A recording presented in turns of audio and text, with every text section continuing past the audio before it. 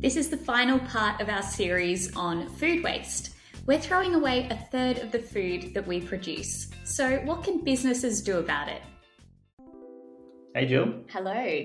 We're here in Castlemaine for our recording today on food waste. That's right. We've covered a lot of ground in this topic. So if you're just coming fresh to this now, go back to part 1 so you can catch up and see what we're talking about today. So far, we've familiarised ourselves with the problem of food waste, its scale, its environmental, social, financial impacts, and what led us to this point. And we've looked at 2 tried and true ways that businesses can help: redistributing food and repurposing food. Redistribution, if you've got edible food that's good for people to eat, what are ways that you can get it out to those places instead of it going in the bin? And repurposing. So this is taking food that's maybe a little bit worse for wear, but if you transformed it, you could create new products, create new value streams, and basically plug into a market for people to buy those products at a higher value. Yeah, I remember the Rubies in the Rubble example. Yeah. Turning, banana into chutney. Yeah, so what are we covering today, Jill? Today we're looking at how businesses can tackle those really hard to manage, hard to process food waste. The approaches of redistribution and repurposing work really well for food that is still edible and safe for consumption. But what do we do with the rest? Unavoidable food waste consists of elements of food production that we would normally consider inedible. Think about things like meat bones, eggshells, or coffee grounds, or highly contaminated waste. This kind of food waste is thought to have the least value. In these cases, the opportunities for businesses often lie in developing new technologies and systems that are able to process these forms of food waste and create value from them. Sometimes it's a matter of adopting an existing technology in a new and creative way. So we'll be hearing 2 really interesting case studies, one from a business based here in Australia called GoTerra and another based in the States called Glanreese. Yeah, these are 2 really exciting stories, and it's interesting you say technology, because GoTerra to me is using what's been around for a long time in a really smart way. And then, Glanreese also comes from a waste product that is very traditional, that I didn't realise how much harm it causes. Take a moment to think about what goes into a bin in a food court or office building. It's not pretty, is it? Post-consumer food waste from retail and hospitality venues is a complicated mix of avoidable and unavoidable food waste, and one of the most difficult to divert from landfill. GoTerra's business model is founded on managing really hard to process wastes. What we don't want to do is skim off the easiest to manage wastes off the top, because then we haven't really affected change. We want to find the really hard to manage wastes, manage them and produce a material that can go back into the food supply chain. What we want to do is take low grade wastes that can't be used for anything of higher value and valorize them. If we're doing that, we're actually genuinely creating a circular economy. That's Bob Gordon, who we heard from in part 1 of our food waste series. Bob Gordon is a sustainable food systems expert, and he's now the director at Zero Carbon Forum in the UK. When we spoke to him, he was based in Australia and working with a team to transform food waste at GoTerra. GoTerra uses insects to effectively process food waste and create high-protein chicken feed. They do this by installing a robotically managed unit called MIBS, or Modular Infrastructure for Biological Services. By all appearances, it's a high-tech shipping container. And this lives on-site at a venue where food waste is generated, such as the basement of a shopping centre or a hotel building. Food waste can be tipped into the unit where black soldier larvae, maggots to be frank, feed on and naturally process that food waste. The black soldier flies are essentially farmed on the food waste, and they can be sold as a protein-rich feed for chickens. So we're taking low-value waste that at best will be used to produce soil, and given particularly with post-consumer food waste, it's got lots of stuff that's not particularly good for composting, like meat and dairy and citrus. And it's got lots of contamination. If you pull food out of a food court in a shopping centre, there's loads of bits of plastic and stuff in it that you don't want going into compost. Whereas our insects will eat around all of that stuff, and then at the end of the process, we sift it all and it shakes it all off. So we're able to handle these materials that aren't useful to anybody else and put them to really, really good use. And that's where we're creating the circular economy. When I think of technology, I think of robots and things, but actually what their approach is super cool.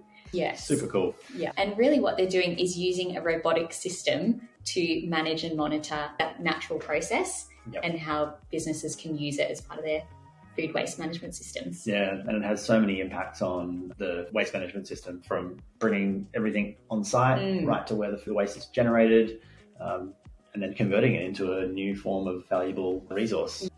Unlike other food waste processors like electronic food waste digesters, which process food waste to extract water and then push this water into existing wastewater management systems, GoTerra creates a high-value product off of food waste without the need for integrating it into an existing waste management logistics network. That's really exciting, and that's the idea of using a very traditional natural process of bugs eating stuff. You work with the environment, combined with a little bit of technology. It sounds like they're doing some really smart, simple things to produce a natural byproduct. Yeah. Really cool. Yeah. I've been hearing more and more lately of bacteria that can break down plastic or convert things from different forms into others using natural processes. Yeah, there's so much at our disposal in terms of how things work in nature to process what we're terming waste, and being able to somehow contextualize that for a business to use on site is where the real innovation comes. There are other systems that eliminate the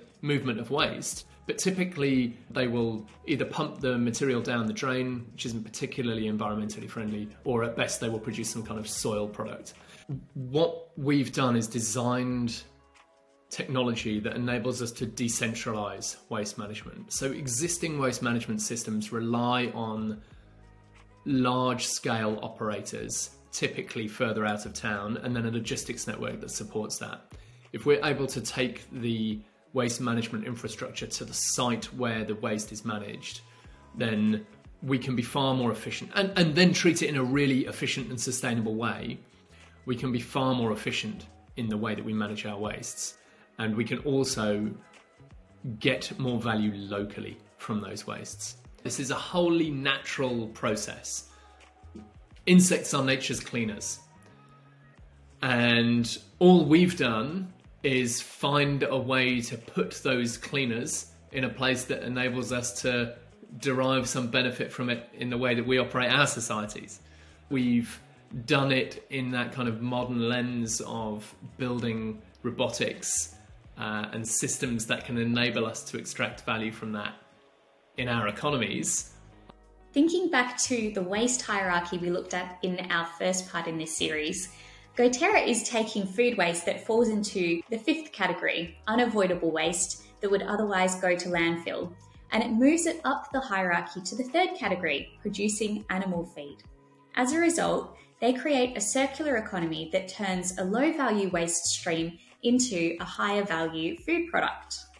What were the other tiers of food waste? Yeah, thinking about that waste hierarchy, we've got prevention at the top. That's our number one objective. Might be making less food or preventing waste in the first place. Next, we've got reuse. Is there something we can do with this food without it going into waste? Recycle, that means converting it into, say, animal feed, not for human consumption, but there's something we can get value out of. Then recovery, so it might be recovering energy from using that food or using the water that's within that food. And then we've got disposal right down the bottom, which we want to avoid as much as we can, food going to landfill. Awesome. So a material that would have been downcycled into a lower grade product is now used to produce additional protein local to the place that the food waste was produced. We're also doing that with really low emissions. So we haven't done our own LCA life cycle assessment yet, but we will do in due course. There are a number of academic studies that we've looked at that suggest that using black soldier fly larvae to manage waste reduces the impact of landfill by 97% and reduces the impact of composting by, it's a third of the impact of composting. As is often the case for businesses that are innovating and turning existing processes and services on their head, GoTerra's current challenges lie in changing the way businesses understand food waste management services and then winning decision makers over to this new model. There's a lot of interest. We're working with waste companies, food retailers, hospitality, councils, shopping centre managers, hospitalities, other institutions. The challenge I think we have is about changing the system. It takes time for, whether it's for a waste management contract to be up for renewal or for the right people in the business to have the time and bandwidth to really consider whether or not this is the right thing for them to do. And then it takes time to explore that and to look at all of the operational and logistical challenges to make it actually work. Now, let's shift all the way to the other end of the supply chain. In the agricultural production of food, there is one waste product that overtakes the rest: rice hulls. Rice is the staple food for more than half the world's population, but the outer casing of rice grains, called the hull or the husk, is inedible, and it's removed during harvesting and processing. About 20% of the harvest of rice is the hull itself, which has no nutritional value. And for most people, they burn it in the fields, which produces almost 1 trillion pounds of greenhouse gases every year. The scale of this problem is just shocking. Like, I never thought of how much waste there is for one piece of rice, as well as what is done with that waste and the burning of it and all that sort of stuff. Yes. I just assume it's natural and it's wonderful, but one of our biggest food sources in the world, that's a pretty scary problem. So what we're on a mission to do is to stop them from burning it in the fields. We take it, we don't burn it, we pyrolyze it, which means you cook it in the absence of oxygen. And what that does is it doesn't release carbon dioxide and methane and, all these other gases. Instead, you convert it into a stable carbon format. And that stable carbon format, as we just talked about, you use for filtration. And then when you're done with that and it goes to wherever you take it today, landfill or whatever you're doing with it, it will stay in that stable carbon format. Brian Eagle is the CEO and founder of Glanreese, a startup based in the US that's created a use for this abundant waste material. Glanreese is Gaelic for clean rice. And what we're doing is we're taking the world's most plentiful ag waste product, which is rice hulls, and converting it into a water filtration media that can help to clean up water around the world. It's a new application of an old technology. A lot of people call it biochar. It's not a new technology.